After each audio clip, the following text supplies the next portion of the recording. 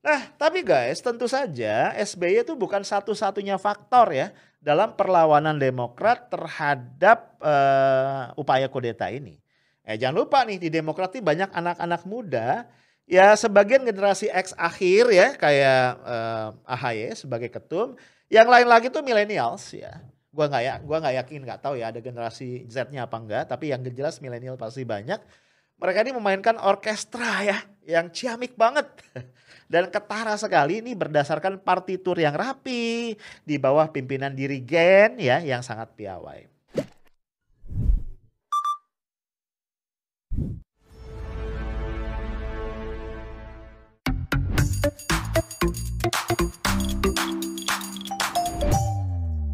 Hai guys, gua kembali nemenin lu ya di hari ini malam minggu loh guys, di highlight edisi Sabtu 6 Februari 2021. Nggak terasa ya weekend lagi. Alhamdulillah ya kita bisa rehat sejenak dari kesibukan kita seminggu penuh kemarin. Nah kita akan ngobrol-ngobrol masih ya di hal-hal yang terkait dengan isu kudeta Partai Demokrat ya. Nah, ini kita akan tinjau dari sisi yang berbeda sedikit ya. Gua kasih judul nih urusannya adalah perang antar generasi. Ya, jadi kalau kita lihat di Koran Tempo edisi 3 sampai 5 Februari kemarin tuh mengupas banyak banget nih hal yang berkaitan dengan kudeta terhadap kepemimpinan AHY di Partai Demokrat sebagai ketua umum ya. Bahkan nih Tempo dalam analisisnya menggambarkan bahwa kondisi internal Demokrat di bawah kepemimpinan AHY ini disebut tidak solid. Nah, gue yakin banyak banget kader Demokrat yang bakal bilang gak setuju ya. Termasuk salah satunya temen gue nih ya, yang jadi kepala Badan Komunikasi Strategis Partai Demokrat, Bung Herzaki yang kemarin udah kita interview di salah satu episode. Nah, menurut Tempo, ada sumber di Demokrat yang menyebut AHY ini cenderung hanya merangkul barisan loyalisnya dalam kepengurusan. Dampaknya kemudian timbul nih faksi-faksi ya, yang disebut nih ada 3 nih ya, ada faksinya Agus Yudhoyono sendiri, ada faksinya adiknya nih Edi Baskoro, dan kemudian juga kelompok para senior yang ini condong kepada mantan ketua DPR yaitu Marzuki Ali. Nah, AHY juga disebut lebih banyak melibatkan kader muda. Ya menurut gua wajar ya. Ya dia secara masih muda ya. Sehingga banyak senior yang kemudian terpental dari kepengurusan periode 2020-2025 yang dipimpin oleh AHY. Nah, kondisi inilah ya menurut sumber tadi yang membuat Demokrat ini atau kepengurusan AHY relatif rentan terhadap kudeta ini. Nah, yang disebut-sebut sebagai motor nih di kubu AHY ini ada 3. Yang pertama adalah Andi Arief, ini adalah Ketua Bapilu, kemudian Rahlana Sidik, ini adalah salah satu pengurus DPP, dan juga ada Renanda Bakhtiar ya, ini adalah Waketum. Nah, digambarkan nih kalau Andi Arief nih urusannya adalah penghubung ya, kayak liaison officer antara DPP dengan pengurus-pengurus daerah. Sementara Rahlana Sidik ini lebih banyak urusannya di think tank ya. Kemudian sementara ini Renanda Bakhtiar lebih banyak urusan ke dalam, urusan rumah tangganya partai. Nah, Renanda Bakhtiar, Wasekjen ini membantah adanya faksi-faksi. Kata dia mungkin saja ada segelintir kader yang nggak puas karena mungkin nggak dilibatkan lagi dalam kepengurusan. Tapi itu wajar ya, ada dalam setiap organisasi. Ya, betul juga sih ya. Nggak mungkin kan semua orang tuh masuk ke dalam kepengurusan ya. Nah, walaupun nggak sepenuhnya menolak isu mengenai faksi-faksi ini, tapi Herzaki Mahendra Putra yang di kepengurusan AHY ini menjadi tadi kepala Badan Komunikasi Strategis, ini meragukan eksistensi dari faksi-faksi tadi. Intinya ini sebenarnya faksi ini ada orangnya apa enggak sih gitu ya. Ini diungkapkan oleh Herzaki dalam ya, interviewnya sama gue ya di kanal ini, lu bisa saksikan di video sebelumnya. Nyata dimanapun itu ada. Tapi pertanyaannya apakah kelompok-kelompok perbedaan itu atau ada kelompok-kelompok kecil itu kemudian apakah konstruktif atau tidak gitu, ya kan? Apakah itu mengganggu atau tidak? Ya bagi kami semuanya wajar-wajar aja dan sah-sah saja karena bagian dari dinamika organisasi. Tetapi kemudian pada saat sebutkan ada faksi ini, faksi ini, kalau bicara mengenai faksi, Mas, mohon maaf ya kan, kalau faksi berarti pendukungnya banyak dong, ya kan? Ya, Oh, ya, faksi ya, A, faksi B, faksi C. Oh, berarti ya. pendukungnya banyak. Nah, kami ingin tahu aja pendukungnya siapa aja. Boleh nggak ditampilkan gitu. Yang preskon itu aja, ya nggak? Hanya Ya, ada ya, berapa orang, yang ya, kemana-mana juga hanya berapa orang gitu, ya kan? Nah, ya. itu aja ditunjukkan. Nah, Kemudian Renanda nih ya Wasekjen juga bilang upaya kudeta terhadap AHY yang kemarin rame ini yang dimotori ya oleh Johnny Allen dan juga Muhammad Nazarudin ini justru meningkatkan soliditas kerekatan di antara kader-kader Demokrat. Nah, hal ini juga dibenarkan oleh sejumlah pengurus DPD dan juga DPC. Nah, pendapat Renanda dan Rahlan tadi menurut gua tuh banyak benernya ya. Karena gini, di satu sisi guys, parpol itu adalah organisasi di mana orang-orangnya itu berkumpul dengan motivasi atau hasrat untuk mendapatkan kekuasaan. Iya kan? Kalau enggak namanya bukan parpol ya. Jadi sangat wajar menurut gua jika orang-orang yang bergabung di dalam parpol itu juga berkompetisi untuk mendapatkan atau bahkan memperebutkan kekuasaan. Nah, inilah yang menyebabkan siapapun yang memimpin parpol itu nggak mudah ya. Menjaga soliditas parpol itu nggak mudah. Ya, misalnya compare tuh katakan organisasi sosial ya atau organisasi-organisasi yang lain. Gua nggak bilang organisasi yang lain mudah, enggak, tapi parpol cenderung lebih susah, kira-kira begitu. Nah, guys, kuat atau enggaknya ya, kuat atau lemahnya soliditas dalam sebuah organisasi itu secara teoritis menuntut dua hal. Oke. Yang pertama adalah interaksi sosial yang terbuka dan intens di antara para kader atau anggota ya kalau organisasi secara umum. Yang kedua itu adanya common values, adanya nilai-nilai bersama yang kuat. Nah, biasanya kalau kita bicara common values, ini peran founder ya atau para founders kalau ada beberapa, ini sangat dominan nih di dalam menginjak nilai-nilai terutama pada tahap-tahap pendirian. Berarti kalau kita bicara Partai Demokrat ya, peran Pak SBY ya, yang kalau istilahin di perusahaan ini kayak pemegang saham mayoritas gitu, itu besar banget dalam menginjeksi values tadi. Nah guys, itu satu sisi ya. Nah, di sisi lain, hampir semua organisasi saat ini menghadapi kesenjangan antar generasi. Yang lazim juga disebut sebagai generation gap. Ya, lu bayangin nih dalam beberapa kasus tuh di satu organisasi itu ada 4 generasi sekaligus. Ya, ada generasi yang kita sebut sebagai baby boomers. Ini kelahiran 40-an sampai 60-an, gampangnya gitu ya. Kemudian ada generasi X, ini kelahiran 60 sampai 80-an, ya. Kemudian generasi Y atau lazim disebut millennials. Ini 80 sampai awal tahun 2000-an. Dan terakhir adalah generasi Z. Ini yang kelahiran 2000-an ke sana. Jadi kalau kita lihat guys, ini udah campur aduk nih ya dalam satu organisasi. Kan sekarang udah tahun berapa nih? 2021. Jadi lu bayangin nih ya, anak-anak kelahiran tahun 2000 awal itu udah mulai dewasa nih sekarang. Ya, kalau di bisnis itu udah mulai pada kerja ya, atau bahkan mungkin udah mulai masuk ke politik, bisa jadi kan gitu ya. Nah, secara umum juga nih guys, di banyak organisasi, mungkin termasuk parpol ya, gue juga nggak tahu. Proporsi generasi Y dan Z ya, yang dua generasi yang paling muda ini semakin dominan. Kalau di politik gue belum tahu ya, tapi kalau di angkatan kerja ya, di para pekerja itu proporsinya di 2020 itu di worldwide ya, di seluruh dunia kira-kira rata-rata 75%. Di Indonesia juga kayaknya angkanya nggak jauh beda. Nah, of course kemudian dalam organisasi apapun potensi konflik internal itu jadi gede guys. Ya, lu bayangin karena gini. Generasi baby boomers dan X pada satu sisi ini memang rada-rada mirip. Nah ini mereka beda banget ya. Cara mikirnya, cara berperilaku, preferensinya, valuesnya dengan generasi di bawahnya nih ya. Milenial sama Z yang punya banyak kemiripan ya walaupun juga perbedaannya banyak. Nah apalagi nih guys kompleksitas itu bertambah nih ya. Kenapa? Karena gini tadi ya generasi X dan generasi baby boomers ini memang tambah sedikit. Tapi banyak di antara mereka tuh masih pegang posisi-posisi kunci. Nah, sementara yang di bawahnya itu sudah lebih muda. Akan semakin kompleks kalau kebalik ya. Di beberapa organisasi, anak-anak muda itu sudah jadi pemimpin, sementara di bawahnya ini bisa jadi generasi yang lebih tua. Ya tadi kan konteksnya misalnya ada tanda kutip curhatan atau keluhan ya. Bagaimana AHY misalnya itu ternyata lebih banyak melibatkan orang-orang muda dalam kepengurusan dia. Artinya kader-kader yang sudah jauh lebih senior itu berada di bawah kepemimpinan dia kan gitu ya. Nah ini bisa dipahami ya karena AHY ini dia masih generasi X ya karena usianya sekarang 40 awal ya. Kalau gua nggak salah ya atau 39. Nah itu ada di penghujung ya.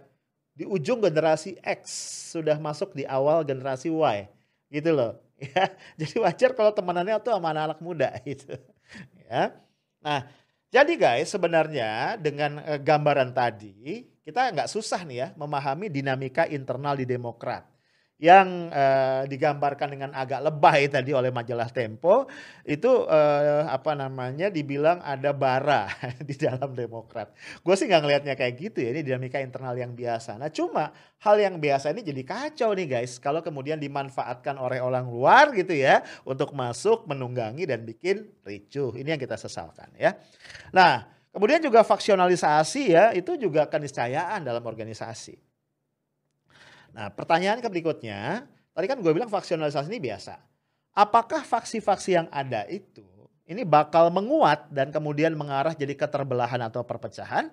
Atau dia akan berhenti sampai sekedar apa? Keberadaan sejumlah peer group ya. Peer group yang dibentuk karena sejumlah kesamaan.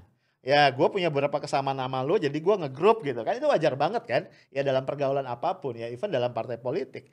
Nah jadi apakah dia akan menguat jadi perpecahan atau sekedar ada keragaman peer group? Ini sangat tergantung pada beberapa hal ya gue bilang ya. Ada kondisi internal, ada kondisi eksternal. Tadi kondisi eksternal nih, kalau ada kekuatan asing masuk ya kan, memanfaatkan kondisi ini, ngomporin ya, jadi tuh perpecahan. Nah dalam konteks ini, keterlibatan tanda kutip orang dalam lingkaran istana ya, yang ditengarai adalah KSP Muldoko itu disesalkan ya oleh banyak pihak. Nah kembali ke faktor internal. Faktor yang paling berpengaruh guys itu adalah leadership, kepemimpinan. Sejauh mana pemimpin partai itu bisa menjalankan peran sebagai solidarity and solidity maker. Ya, pihak yang membangun solidaritas dan juga soliditas.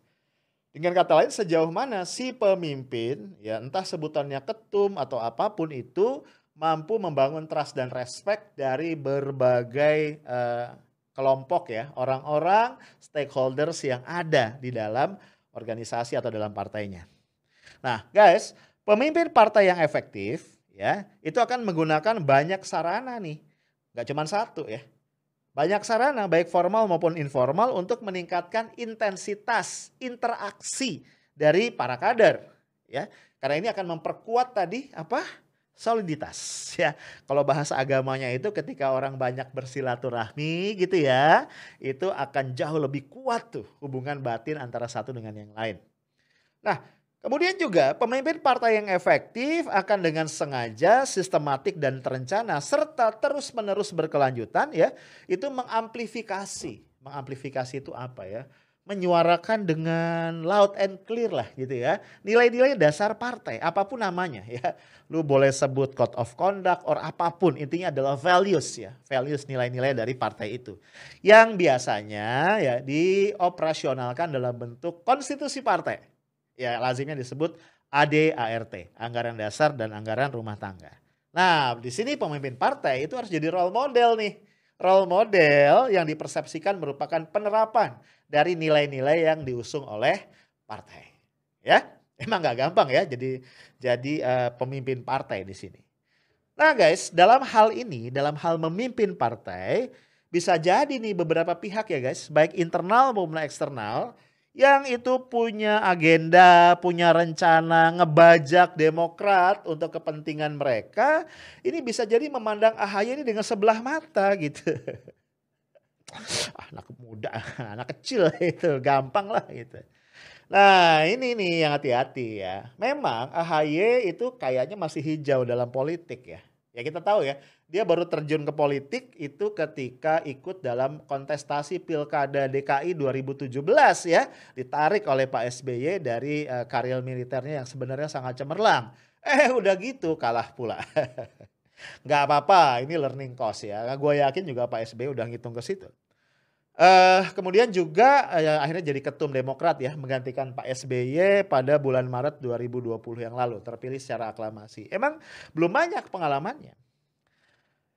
Nah, pandangan sebelah mata ini guys, kemudian membuat apa? Pihak-pihak tadi nih yang punya agenda terselubung ya untuk memanfaatkan, menunggangi Demokrat gitu ya, membajak Demokrat, menjadi terlalu percaya diri di dalam melakukan manuver-manuvernya gitu ya. Ya itu tadi menjegal AHY kemudian mengangkat orang lain ya yang ditengarai Pak titik-titik itu. Nah, tapi menurut gue guys, pihak-pihak ini kayaknya lupa bahwa di Demokrat itu masih ada Pak SBY yang masih pegang peranan kunci. Sekarang posisinya adalah ketua majelis tinggi. Ya memang dia nggak di eksekutif ya, nggak yang day by day running the company ya, running the party, tapi dia masih sangat berpengaruh. Nah ini menurut sumber internal Demokrat, Pak SBY itu turun tangan langsung nih ketika ada isu kudeta terhadap kepemimpinan ketum Demokrat. Ya dia yang mendorong agar ada pertemuan pengurus pusat, dan Pak SBY pula yang mengarahkan agar pengurus-pengurus daerah ya DPD, DPC itu diminta untuk membuat fakta loyalitas yang isinya itu ada 3 ya. Yang pertama adalah setia kepada partai dan kepada kepemimpinan AHY sebagai ketua umum. Yang kedua, komitmen untuk melawan setiap gerakan yang bertentangan dengan aturan dan juga kode etik partai. Dan yang ketiga, tetap solid di bawah kepemimpinan AHY untuk memenangkan pemilu yang akan datang. Dahsyat kan? Jadi sampai ada fakta loyalitas. Nah, ini menurut sumber yang gua dapat ya, hampir semua pengurus DPD dan DPC itu sudah setor tuh ya fakta loyalitas itu sebelum kemarin hari Senin AHY itu konferensi pers atau membuat pernyataan publik yang membuka ke publik, ke kita semua tentang dugaan adanya kudeta tadi. Jadi udah disiapin banget gitu ya. Nah guys, ini lagian ya analisis gue ya yang bisa jadi sangat subjektif. Jelas ini menurut gue langkah yang taktis dan matang ya, juga jitu ya menurut gue. Kenapa? Mungkin banyak orang yang menggambarkan SBY itu sebagai pemimpin yang peragu ya kan, yang lambat ngambil keputusan gitu ya. Tapi kita nggak boleh lupa nih guys ya, beliau ini sosok prajurit yang cerdas ya. Ya, penyandang Adi Makayasa angkatan 73. Lalu dalam karir militernya ya, dulu kan lu kenal ya ada dua fungsi ABRI ya di zaman Orde Baru. Pak SBY ini banyak memegang jabatan-jabatan sosial politik. Ya, yang itu membuat dia tuh harus bersentuhan dengan masyarakat yang beragam dengan berbagai kasus gitu ya, yang multidimensi, yang of course harus dia tangani dengan sangat soft ya, sangat hati-hati sekali ya, namanya juga masalah sosial politik ya. Nah, kemudian juga akhir karir pemerintahannya sebelum jadi presiden itu kan Menko Polhukam ya, di bawah Presiden Megawati Soekarno Putri. Nah, dia juga dikenal nih sebagai jenderal yang senang membaca. Ya, gue pernah ya, waktu beliau masih Menko Polhukam itu gue ke kantornya. Itu ruangan kerjanya buset ya, isinya buku segala macam genre ya. Dahsyat, nggak ada komik Shinchan di situ ya. Nah, guys, fakta yang juga nggak terbantahkan nih. SBY ini sangat piawai banget nih membangun kolaborasi dan harmoni dari pihak-pihak yang berbeda dan mungkin punya kecenderungan bertentangan.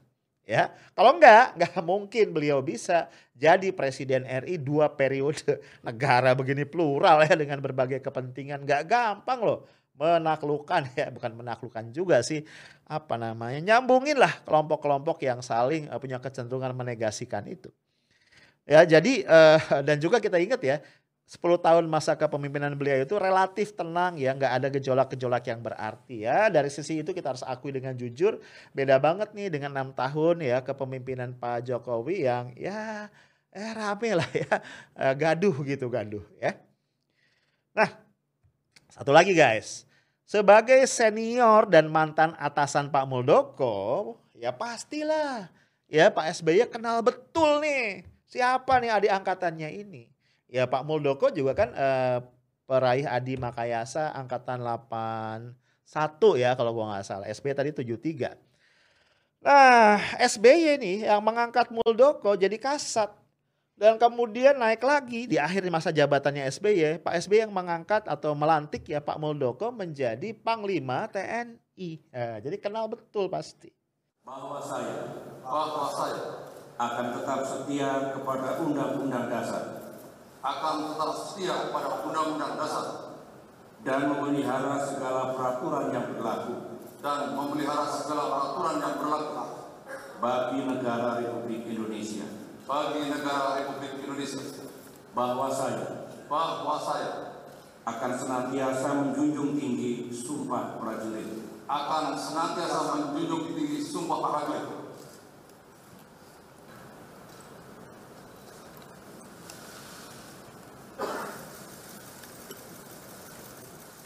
Nah, apalagi nih publik yang jahil Kemudian buka-buka nih file-file lama. Yang file-file itu menunjukkan betapa Pak Muldoko ini sangat hormat, sangat takzim kepada SBY. Nah, jadi dalam bahasa yang sederhana guys, kayaknya nih Pak Muldoko ngerasa kalah aura nih sama seniornya, sama Pak SBY ya. Ya akhirnya sebagian pihak nih yang menganalisis bahasa tubuh, bahasa nonverbal gitu kan, ngelihat ini mungkin salah satu yang membuat kenapa Pak Muldoko itu terkesan gugup ya. Gugup dan ragu ya, menahan emosi gitu ya ketika konvers atau juga bikin pernyataan yang terkait dengan tadi tudingan-tudingan terlibat di dalam kudeta di Partai Demokrat. Nah, tapi guys, tentu saja SBY itu bukan satu-satunya faktor ya dalam perlawanan Demokrat terhadap upaya kudeta ini. Jangan lupa nih di Demokrat ini banyak anak-anak muda, ya sebagian generasi X akhir ya kayak AHY sebagai ketum, yang lain lagi tuh millennials ya. Gua nggak yakin, nggak tahu ya ada generasi Z-nya apa enggak, tapi yang jelas milenial pasti banyak. Mereka ini memainkan orkestra ya yang ciamik banget. Dan ketara sekali ini berdasarkan partitur yang rapi di bawah pimpinan dirigen ya yang sangat piawai. Ya sebut saja misalnya ada tahapan pemeriksaan terhadap laporan para kader yang sempat dikontak ya oleh pelaku-pelaku gerakan, ada pembuatan BAP, ada perintah ya direct gitu ya dari ketua umum atas arahan ketua majelis tinggi untuk bikin fakta loyalitas. Pernyataan publik AHY yang clear banget gitu ya. Dan juga tanggapan Demokrat atas konferensi persnya Pak Muldoko yang Senin malam. Ya. Jadi langkah-langkahnya itu detail banget, teratur, terukur. Guys, ini langkah-langkah yang diperhitungkan dengan sangat matang gitu ya. Kemudian ini juga dibenarkan oleh Mas Herzaki di dalam interviewnya dengan channel ini kemarin ya. Nah ini dua hal yang ingin saya tanyakan terkait dengan ini. Ini respon Demokrat ini memang respon yang sudah direncanakan Mas. Artinya kalau kita kan melihat nih kayaknya dicicil nih Mas sama Demokrat responnya ya. Ada satu atau gimana? Sebenarnya apa sih gambaran Demokrat untuk merespon hal ini?